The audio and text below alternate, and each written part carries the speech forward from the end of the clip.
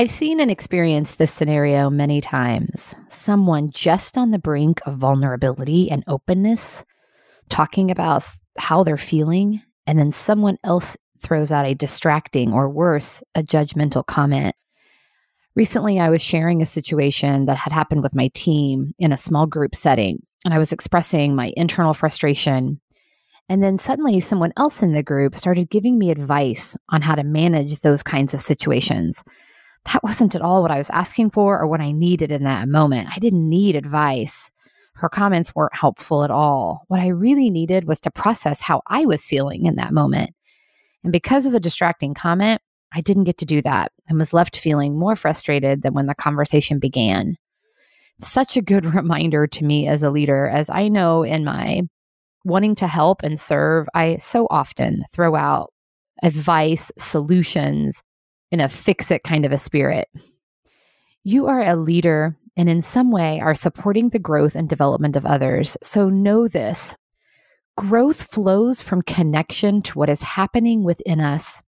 And we can only get to that place when we feel safe to do so, when it's a space of acceptance and non-judgment.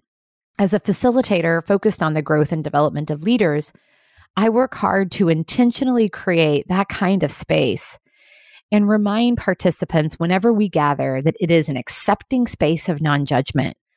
I want them to feel that they are okay, supported just as they are, however they are.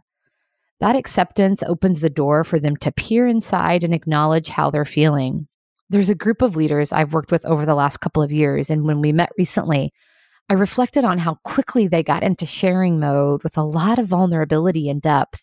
I wholeheartedly believe that it's because we've intentionally created a space for them to do so. We began the session with a reminder of how we are supporting each other so we can hold each other to that standard.